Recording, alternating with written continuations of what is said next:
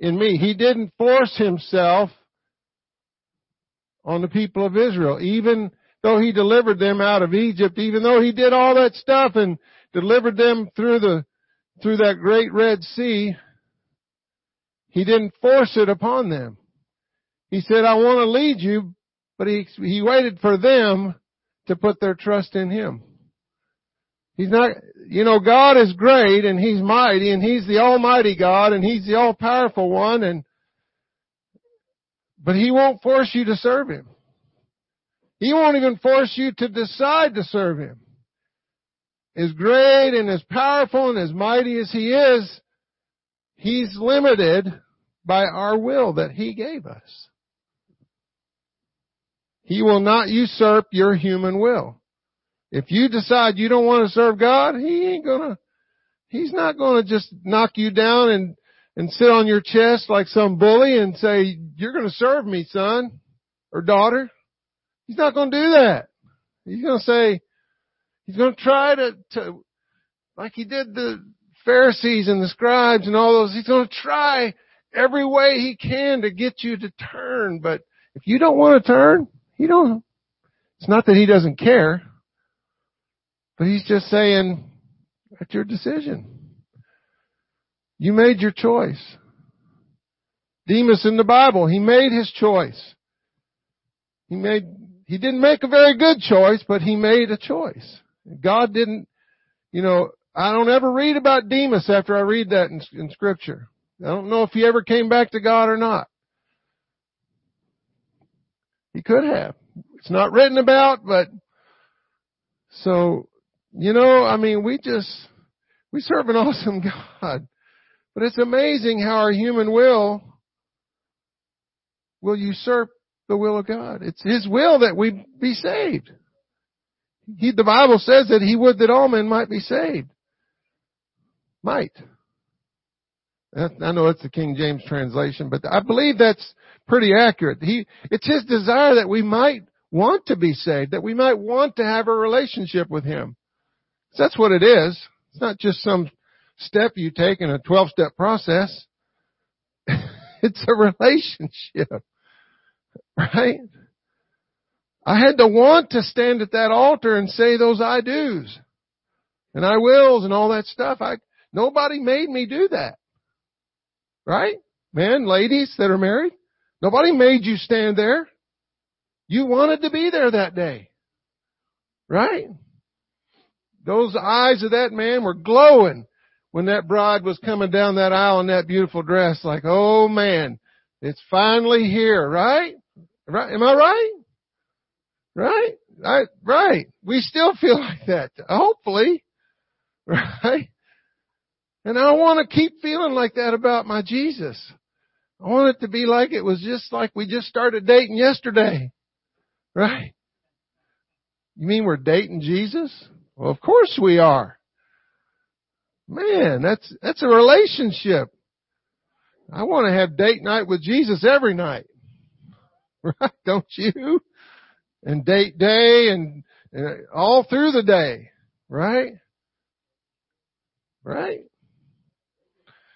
I heard one preacher say, I told my wife 35 years ago when I married her, I loved her, and I told her if I changed my mind, I'd let her know.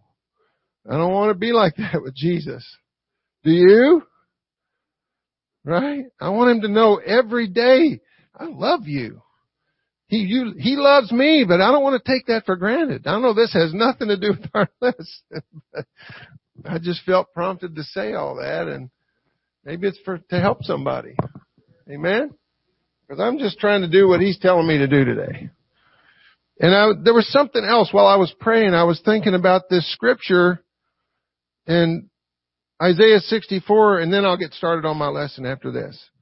Isaiah 64:4 says, for since the beginning of the world men have not heard nor perceived by the ear, neither hath the eye seen, O God, beside thee, what he hath prepared for him that waiteth for him. Anybody ever read that before? Doesn't sound real. It kind of sounds like something else in the Bible, doesn't it?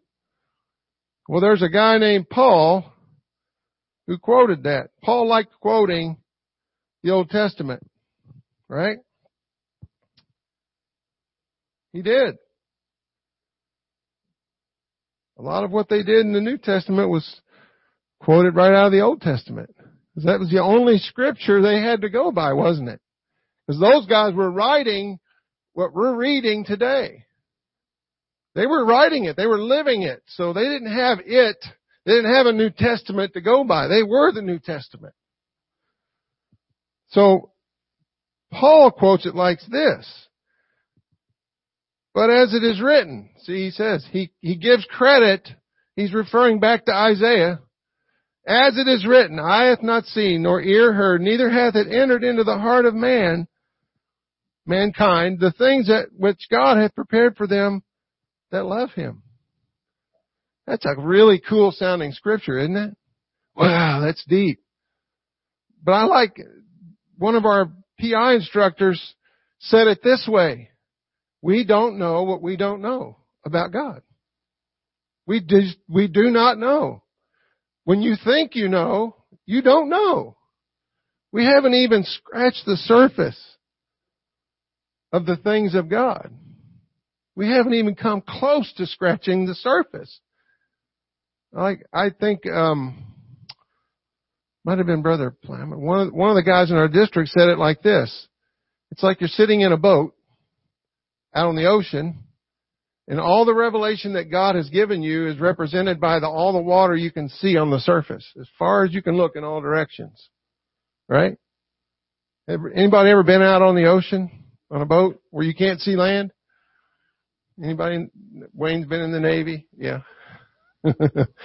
We went out fishing in Okinawa once, and we went out so far you couldn't see land, and it's pretty expansive. I mean, it's pretty kind of scary when you think about it, when you can't see land in any direction. And so this preacher said that represents where we are in our revelation that God's given us. All the water that's under the ocean that you can't see represents the revelation He hasn't given you yet. There's a whole lot more of that than there is what you can see on top, isn't there? So the depth of, how deep are we? The guys that have scuba dived, they know. They've seen that down there. But if you've never put on a snorkel and a mask and all that, and tanks and hoses and all that and gone down below the surface, you have no idea what's down there. You might have seen pictures, but you haven't seen it for yourself. So I don't know about you this morning, but I want to go deeper than the surface. I want to get my spiritual scuba gear on and get down there in the deep. When you wear scuba gear, there's a risk. Might cost you something. You go too deep and you can get the bends. You go too deep and you can get this thing called mask squeeze, where it sucks the blood right out of your eyes. And I know that sounds gross, but there's a risk in going deeper in God. But I don't want to be satisfied with being on the surface in a boat. Do you? Is that a good picture right there? I think it might have been, I don't remember who it was. It was out at one of our men's things, but it was just stuck with me when he said that. I said, man, that is, to excuse the pun, that's deep. Right? So, anyway, here we go. Practical religion. I'm done exhorting, or whatever you want to call it. Praise God. None of that was in my mind when I got in the car to come to church this morning. So it had to be from God. So we're talking about practical religion here. James 1:26 and 27. If any man among you seem to be religious and bridleth not his tongue, but deceiveth his own heart, this man's religion is vain. Pure religion and undefiled before God and the Father is this, to visit the fatherless and the widows in their affliction, and to keep himself unspotted from the world. And so we're going to move right on here to James chapter 3. We were already in James chapter 3 last Sunday. And we were talking about the unbridled tongue last Sunday, if you remember. And so we kind of at the end, I quoted a little saying that somebody else said, that God gave the tongue 2 gates to hide behind, the teeth and the lips. And the intention, I think, was to kind of keep that thing in there. Because we got into that lesson, if we let this thing go, I mean, as one preacher said, it's in a slippery place. You better be careful. Because it'll start spewing stuff that you know, the Bible says. I didn't say this. Out of the abundance of the heart, the mouth speaketh. Right? So whatever you got going on inside, if you're not careful, it'll come out. And sometimes it'll come out and you didn't mean to say it. Right? Anybody ever heard the term somebody having a sharp tongue? Yeah. Whew. We talked about that word. Well, let's go ahead and read James chapter 3, verse 9 through 13. Then we'll get into a little bit more in depth here. So James chapter 3, verse 9 through 13 starts out like this. Therewith bless we God. Talking about the tongue. Right? Even the Father. And therewith curse we men. He wasn't saying that we might do this. Just this is James writing his last letter before he goes to the guillotine or wherever, however they killed him. I know it's probably in there. I just don't remember. But they killed him. And so he's writing this letter trying to encourage the church, and he's telling them from his own experience that the same mouth we use to bless God is the same mouth we use to curse men. Wow. Which are made after the similitude of God. Who's he talking to in this letter, by the way? Church people, right? He's not talking to sinners. Not like unsaved sinners. For all have sinned and come short of the glory of God, right? But he's talking to the church. He's talking to his people, his brethren, his fellow believers. He's trying to encourage them, and he's bringing this stuff up. So there must have been some kind of issue with this. If you can go back to the letters that Paul wrote. All these letters were written to the churches after the day of Pentecost to help them because they were a fledgling new church, and so they kept falling back into some of this stuff. And so Paul and these other writers were writing to help them keep this thing moving forward. Don't fall back into the old ways. Don't fall back into old thinking. Don't let these old spirits get back into the church. And so he's telling them this stuff. He says, out of the same mouth proceedeth blessing and cursing, my brethren. See, he calls them brethren. He's not talking down to them. He's talking at them. He's on the same level. These things ought not to be so. Doth a fountain send forth the same place sweet water and bitter? Rhetorical question. Right? Can a fig tree, my brethren, bear olive berries? Kind of the obvious answer, right? Either a vine figs. So can no fountain both yield salt water and fresh. Who is wise, a wise man and endued with knowledge among you, or wise person? Let him show out of a good conversation his works with meekness and wisdom. And we talked about that word mouth. Out of the same mouth proceedeth blessing and cursing. And that word mouth in the Complete Word Study Dictionary, which is essentially the concordance, says this. It's stoma, and it means mouth, opening, edge. Figuratively meaning edge or point of a weapon. The figure being taken from the mouth as armed with teeth and biting, as in beasts. The front or foremost part, also the front of an army. In the New Testament, a sword or a point of a knife. So the mouth is referred to in this scripture as a knife. And out of the same mouth, out of the same weapon, you want to read it that way, proceedeth blessing and cursing. It's a weapon. Anybody ever heard that? The mouth referred to as a weapon? It is a weapon. You can destroy somebody with your words. You can commit murder without ever pulling out a knife or a gun or a hammer or whatever you want, physical device you want to murder them with physically. You can kill somebody with your words. So that's why he's emphasizing this. So there must have been a problem with people using their words wrong in the church. Does that make sense? Otherwise, James wouldn't be writing about it. I already talked about the word sharp-tongued. Yeah. When you hear that, you think somebody that can't control their mouth, right? The Word of God is likened to a weapon or a knife that is sharper than any two-edged sword in Hebrews 4:12. The Word of God is quick and powerful and sharper than any two-edged sword. In Revelation 1:16 it says, speaking of Jesus, it says that out of His mouth went a sharp two-edged sword. That same word, mouth, in Revelation is the exact same word that we just read in James.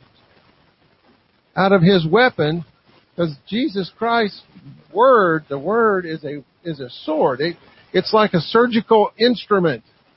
Divides asunder, the Bible says, right? Of the soul and of the spirit and of the joints and of the marrow, and as a discerner, He'll cut right down. He'll cut down to the chase in your life. He'll cut down to where you really are. What do you think He was doing with Job? Job was a man that walked after God, but there was something in Job, some little attitude or spirit, and we found that out, didn't we? If you read through the book of Job, you find out. It eventually comes out, and then, oh my goodness, I would have hated to have been Job. When God sat him down and said, okay, son, where were you? When that started, I would have been like running for the corner. You can't hide from God though, can you? He couldn't turn around and hide His face from God. He had to sit there. He said, sit there as a man and answer me. Where were you? Where were you when I created thunder and lightning and snow? Where were you, Job? Who do you think you are, Job? You better realize who you are in me. Now was God was kind of like a dad kind of yelling at, son, I'm trying to help you here. That's what he was saying. So what happened? At the end of that, Job repented. He said, you're right. Who am I to question God? We just read that in Isaiah 64:4 and in 2 Corinthians 2:9. Eyes not seen, ears not heard. We have no idea why God does what He does. Why does He let this one die and this one live? Why does He let that one have cancer and that one not have cancer? Anybody? No. We don't even want to attempt to answer that question. Because His ways, He gave us that scripture, are higher than our ways. His thoughts are higher than our thoughts. The quicker we can acknowledge that every day of our life and say, I'm just a branch. If I don't stay connected to the vine, I'm just going to die. You go out and cut a branch off that tree and lay it next to the tree, and it's not going to live just because it's laying next to the tree. It's got to be connected to the tree. And it might look good for a while, but eventually everything on the end of it's going to die because it's not connected to the source of life. So we need Him. Amen? We're talking about the tongue. Who is wise? Man and endued with knowledge among you. James 3:13. Let him or let that person show out of a good conversation his works with meekness and wisdom. James 3:13 in the New Living Translation says this, if you are wise and understand God's ways, prove it. You ever heard anybody tell you, prove it? You love me? Prove it. You're serious about this? Prove it. How you prove it? By your actions, right? You might say you're committed to this, that, or the other, but prove it. Prove it. Show me that you mean it. Show me that you mean what you say, right? We use that all the time in the world, in everyday life. Like a teenager wanting to get his driver's license. Prove to me you want to get your driver's license. Study the book. Learn the signs. Take the test and pass it. Prove to me. My dad used to say to me, because me and my brothers and sisters would always say, I'm going to do this, Dad, and I'm going to do that. And he'd say, yeah, you sound like you're talking like an Indian. I'm gonna. Don't tell me what you're gonna do. He'd say, go do it, and then come back and tell me that you did it. And I used to hate when he said that, but he was right. Dads are always right. Right? Usually. most of the time. They make mistakes too, but I'll admit it, I made a couple.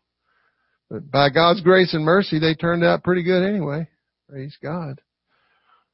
You know, when you take your child and you dedicate them to the Lord, that doesn't negate you from having to do some things along the way, right? Oh, they're yours now, God. You raise them. That's not how it works. Right? You don't come and change their diaper. You gotta do it. Dads. You gotta do it, right? I'm right. I know I'm right. I've been there, done that. I've lived it. Prove it. Prove you love that child. Raise him right. Right? So this scripture in the New Living Translation says that if we're wise and understands God's ways, prove it by living an honorable life, doing good works, and I inserted there kingdom works, with the humility that comes from wisdom. What wisdom? It just said if you are wise and understand God's ways, so it's God's wisdom then, right? So that scripture says who is wise in God's ways, who has God's wisdom among you and is endued with knowledge from God, godly knowledge, not just human knowledge. You know, there's a lot of intelligent people out there that God can't get into their brain because they're so smart they can't receive revelation. Right? Even Bible scholars, the things that in this book are spiritually discerned, right? Is that what the book says? So you can study it as in your human brain all day long, but if you don't open your heart and submit yourself to God and let Him bring revelation to you, you're never going to get it. You're never really going to fully understand what He's saying. That's why I'm so thankful for the Holy Ghost. That's why I'm thankful for this salvation experience, because God started opening doors of my understanding, and He's still doing it to this day. He's still giving anybody in here not receiving little chunks of knowledge and little revelations for you in your life when you see something, and God might have showed that to 100 different people, but He never showed it to you till that moment. And you're sitting there reading that going, wow, I never saw that. That's revelation. That's God giving you He's taking you a little bit deeper. Amen? So, I wanted to kind of emphasize on the word humility. Because that's what Jesus did, didn't He? He had all wisdom and all knowledge. He was God. He didn't have to strive for it. He had it all the time. And He used it with humility. Almost never, there was a couple of times He kind of got up in some people's faces, but He still did it with humility. He still did it with love and compassion. He did it out of a love because that was His creation. You understand? He was God. And so it was His creation. He wanted them to be saved. He wanted them to turn from their wicked ways. He wanted them to turn from their religious exercises and follow Him and understand who He was. Right? He didn't want them to be lost. He didn't want them to be blinded. He called one group of people in the New Testament, ye blind guides. So you can be a leader and you can be a guide and be blind, and what's the Bible says? If your blind leads the blind, they're both going to fall in the ditch. And that's not just talking about physically blind. There's a picture there of a physical blind person leading a physical blind person. They can't see the ditch. They're going to fall in it. But if you're spiritually blind, you might mean well, but and if you're leading people, they're going to go in the ditch with you. God help me if I'm doing that. That's my prayer. God help me every day. I get up and say that. In You I live and move and have my being. If I'm breathing right now, standing in the shower, it's because You let me wake up and have breath today. You didn't call my number in the middle of the night. I get to live another day because He let me live another day. And so I want to enter into this. When I step out that door and get in that truck and drive to work, I want to pull in that parking lot and get out of that truck and walk in that building and confront those people every day with, I want to carry Jesus with me. I know they're going to see Vince, but I don't want them to see me. I want them to feel something. And it's not just feeling, but I want them to feel something that's the love of Jesus, that they can't sit down and write it down and say, this is what I felt today. They don't know what it is. They feel something. I want them to feel that. And I want to do it with humility, not with arrogance, not with up in their face. Right? Jesus never got up in anybody's face about salvation, did he? Even the woman that came to him in adultery. What did he say? Caught in the act of adultery. What did he say to her? Neither do I condemn you. He picked her up off the ground. He loved her and he said, now, go and sin no more. Where are thy accusers? He asked. Oh, they're all gone. I don't accuse you either. He's not here to accuse us today. James 3:14 through 17 in the King James says this, but if ye have bitter envying and strife in your hearts, glory not and lie not against the truth. This wisdom descendeth not from above. So there's wisdom from God and then there's other wisdom. I don't know if you'd even want to call it wisdom. But there is a wisdom that does not come from God, right? But is earthly, sensual, devilish. For where envying and strife is, there is confusion in every evil work. But the wisdom that is from above is first pure, then peaceable, gentle, and easy to be entreated, full of mercy and good fruits, without partiality, without hypocrisy. So I wanted to focus on this set of verses right here, and it says, but if you have bitter envying and strife in your hearts, if you have self-ambition, if you're more interested in what makes you happy and pleasing to you, and if you have this attitude, this spirit of self-ambition, and people with ambition, it's good to have ambition, but ambition can be a thing that can really hurt you. You can be so driven with ambition that you don't even really think about anybody else but yourself. And that's what this is talking about, bitter envying and strife. Selfish ambition. Glory not and lie not against the truth. In the New Living Translation it says, don't cover up the truth with boasting and lying. It's not all about us. Right? If we're serving Him, it's not all about us at all, is it? Because if you believe those scriptures that say, without me you can do nothing.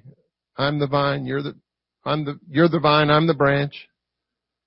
In you I live and move and have my being. And all those scriptures, you believe that every day, then you're not going to be all about yourself. You're going to be about there's one scripture in the Bible that says, do you want to please man or please God? Which is it? Because you're doing one or the other, right? Your actions, your life every day, are you going about your life and saying, is what I'm doing and what I'm saying out of this mouth, this sword, pleasing to God? Let the words of my mouth and the meditation of my heart, out of the abundance of the heart the mouth speaketh, right? Let the words of my mouth and the meditation of my heart be acceptable in man's sight. No. Let it be pleasing in the pastor's sight. Now, that doesn't mean you don't have to be pleasing. But the ultimate goal is to be pleasing in His sight. Because believe me, if you're pleasing in His sight, the rest of it's going to get taken care of, isn't it? Right? If you're trying to please Jesus every day, you're going to be pleasing to your boss. You're not going to have to work hard at trying to be the best you can be for the kingdom at your workplace. It's going to happen naturally because you're more worried about pleasing Him. If you take care of this part will be taken care of. And people will know that. They'll recognize that. They'll know that your focus is not on pleasing men. Hallelujah. That's right. James is speaking, or he's writing, really, to the church. As I already indicated earlier, he's writing to saved people. And he's writing to people that probably had some issues with this. James himself probably had some issues with this. Right? Seems likely, doesn't it? James 3:15 in the God's Word translation says this, that kind of wisdom doesn't come from above. It belongs to this world. It is self-centered and demonic. Wow.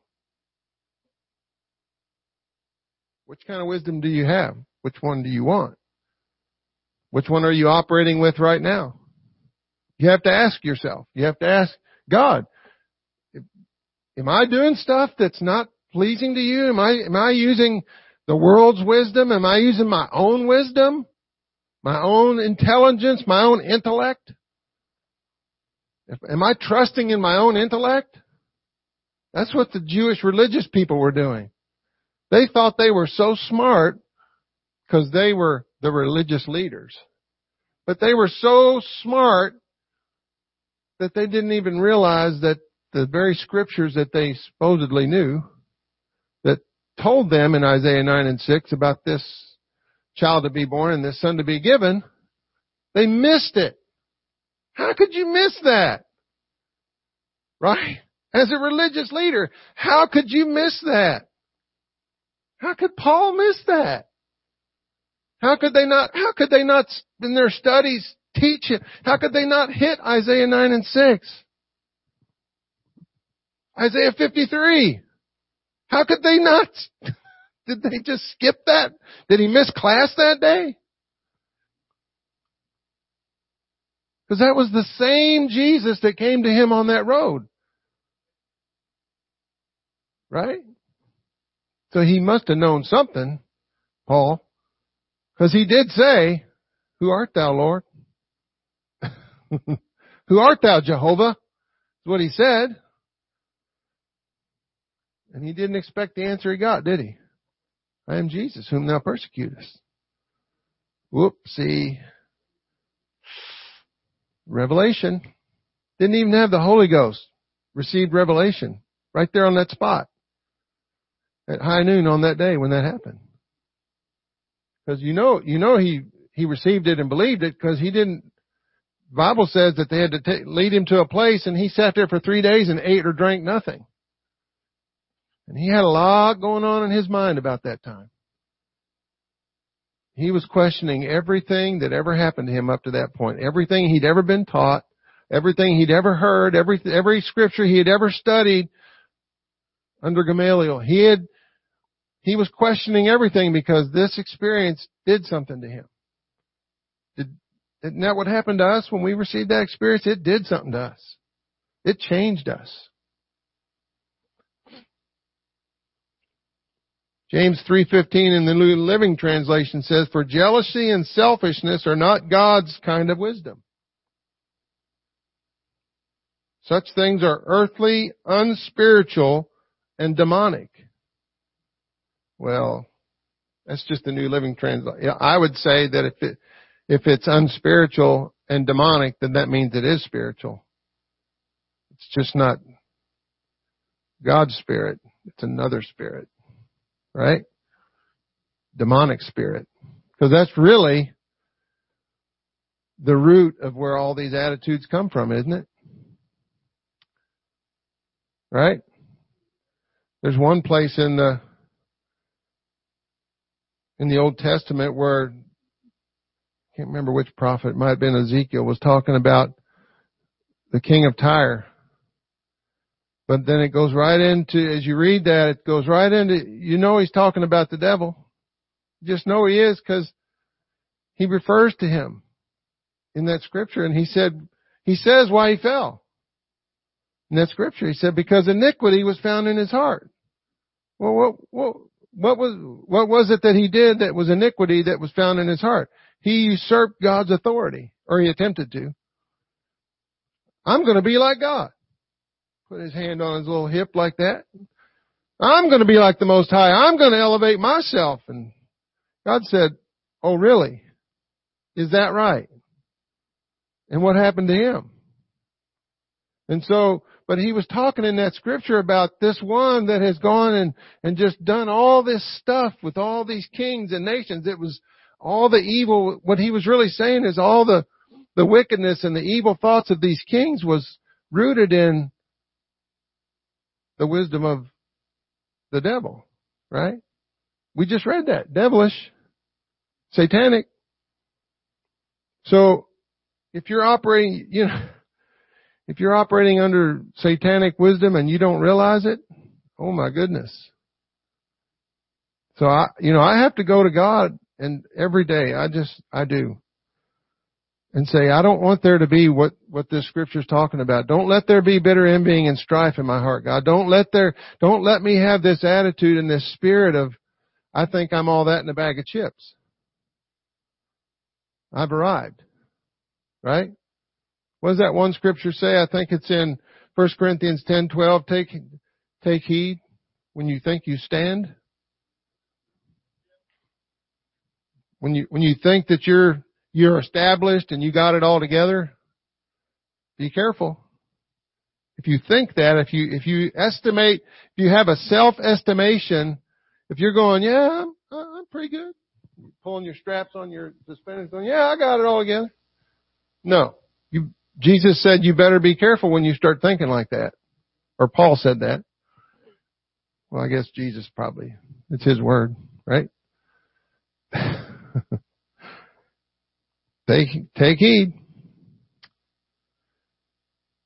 So I don't want there to be harsh and cruel jealousy in my spirit. That's what bitter envying is. I don't want there to be a jealous spirit that makes war upon all the good that it sees. I don't want there to be this spirit in me that troubles, that causes people to be diminished because of my attitude and my words. I don't want that kind of spirit. Do you? And these two words are joined together, it seems like, bitter envying and strife. And that word strife means to, in a bad sense, because you can strive for perfection, right? That's a good striving, right? But if we are seeking our own, if we're creating contention and strife and rivalry, it represents a motive of self-interest. It's not all about Jesus then. It's all about me. Right? And we got to be careful. So what James is telling the church, be careful. Don't let this spirit and this attitude creep back into the church. That was the same spirit and attitude that the religious Jews had. Not to condemn them, but that was the same problem Jesus dealt with. Because they thought they were up here and everybody else was down here. And they lorded that over the people, even their own people, their own Jewish people. And James is telling them here, be careful of that. James 3:17, but the wisdom that is from above is first pure. Meaning innocent or blameless or modest or undefiled.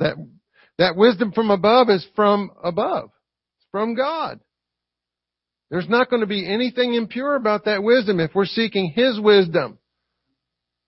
Man, Solomon, he had an awesome opportunity to get anything he wanted.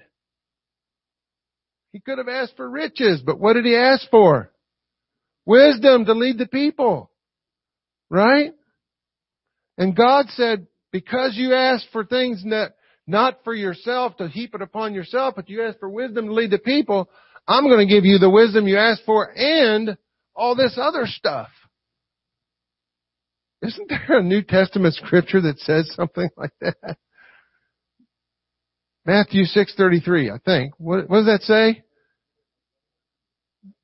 But seek ye first the kingdom of God. If you seek God, put His wisdom first. What His way? What do you want to do today, God?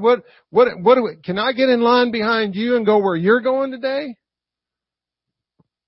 What do you want to do today, God? Not, God, I'm going to do this today. Are you coming? Do we do that? Sometimes we do. I got all these plans today, God, and I'll try to fit you in. Okay? We do that. You don't have to admit it if you don't want to. But we do that. We do that. We don't mean to. That's how we operate. We're flesh. We're human. That's how I gotta go to work. I gotta get up. I gotta do these things. But man, take just a minute to just acknowledge Him, His lordship, His headship in your life. And all these things. Do like Job. Just repent and say, I know I'm a mess, God. That's why you saved me. I put you first. Whatever you're doing, and then He'll add all that stuff to you throughout the day, every day. So that wisdom from above must be first pure, then peaceable, which means harmonious, considerate, or gentle. Gentle. Harmonious. Considerate. Once again, if you're putting God first in your life, if you're acknowledging Him first and foremost at the beginning of your day, the rest of your day, and as you're doing that throughout the day, it's not going to be hard to follow these things. Then it says gentle, fair, and equitable. How many wants people to be fair and equitable with you about everything? You don't want people to misjudge you or prejudge you or any of those kind of things, right? You want people to be fair and equitable. Do unto others. Even the world quotes that. They probably don't even know where it came from. They think it's just a cool saying. But it was in the Word of God. Do unto others as you would have them do unto you. Not do unto others before they do unto you. That's kind of how we do it sometimes. If I don't get him, he'll get me. We don't want to get that attitude. We don't want to get it reversed and get it wrong. Easy to be entreated, willing to yield to others, preferring your brother. That's not just talking about in the line at the buffet. Right? That's okay. Go ahead. I know there's plenty. Go ahead. Right? We need to do that too. But preferring our brother might mean something a little uncomfortable. Like, I don't know, taking your whole Saturday to go visit somebody that needs to be visited. It's not what you wanted to do. It's not what you planned on for your Saturday. But it's what you got to do. Considering somebody else's feeling, considering somebody else's situation. And we got to kind of have that attitude throughout the day. It's not all about me. Right? Full of mercy and good fruits, without partiality, without favoritism. Anybody ever heard that word before? Favoritism means the practice of giving unfair preferential treatment to one person or group at the expense of another. And none of us are guilty of that, right? So you don't have to answer. But we gotta be cognizant of what's going on, because we do operate, we do have feelings, and we do have emotions, and we do have attitudes, and we do have opinions about things day to day, right?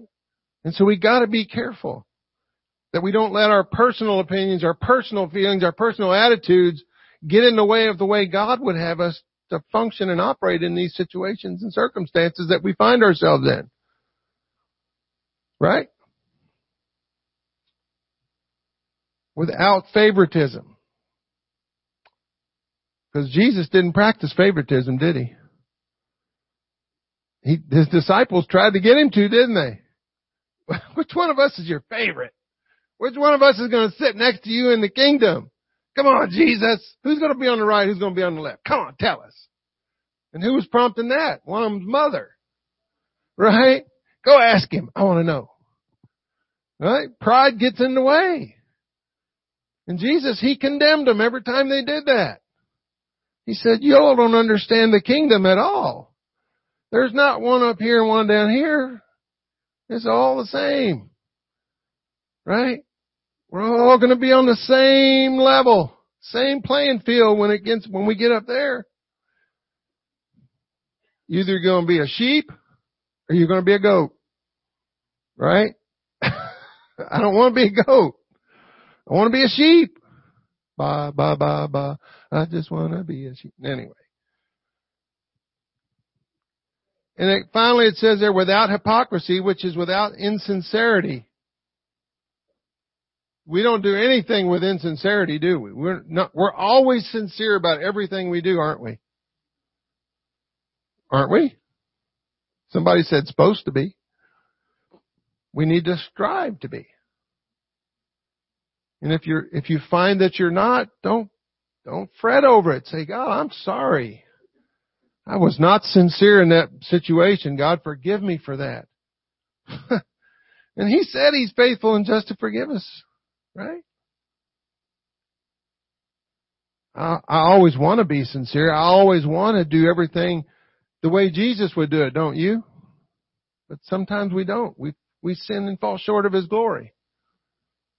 But I'm going to be like the boxer that gets knocked down. I'm going to keep getting back up. Right? I'm not just going to lay there on the floor and say, well, I'm beat. Right?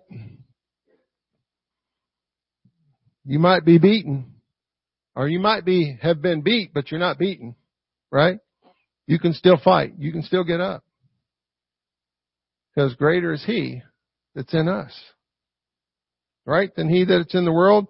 And kind of bringing this to a close. All the advice and wisdom that James was imparting through his writing to the church was regarding things that he had learned and endeavored to practice in his own life and in his own walk with the Lord. How many believes that? Because somewhere along the line, James wasn't in the church. He had to be saved like everybody else.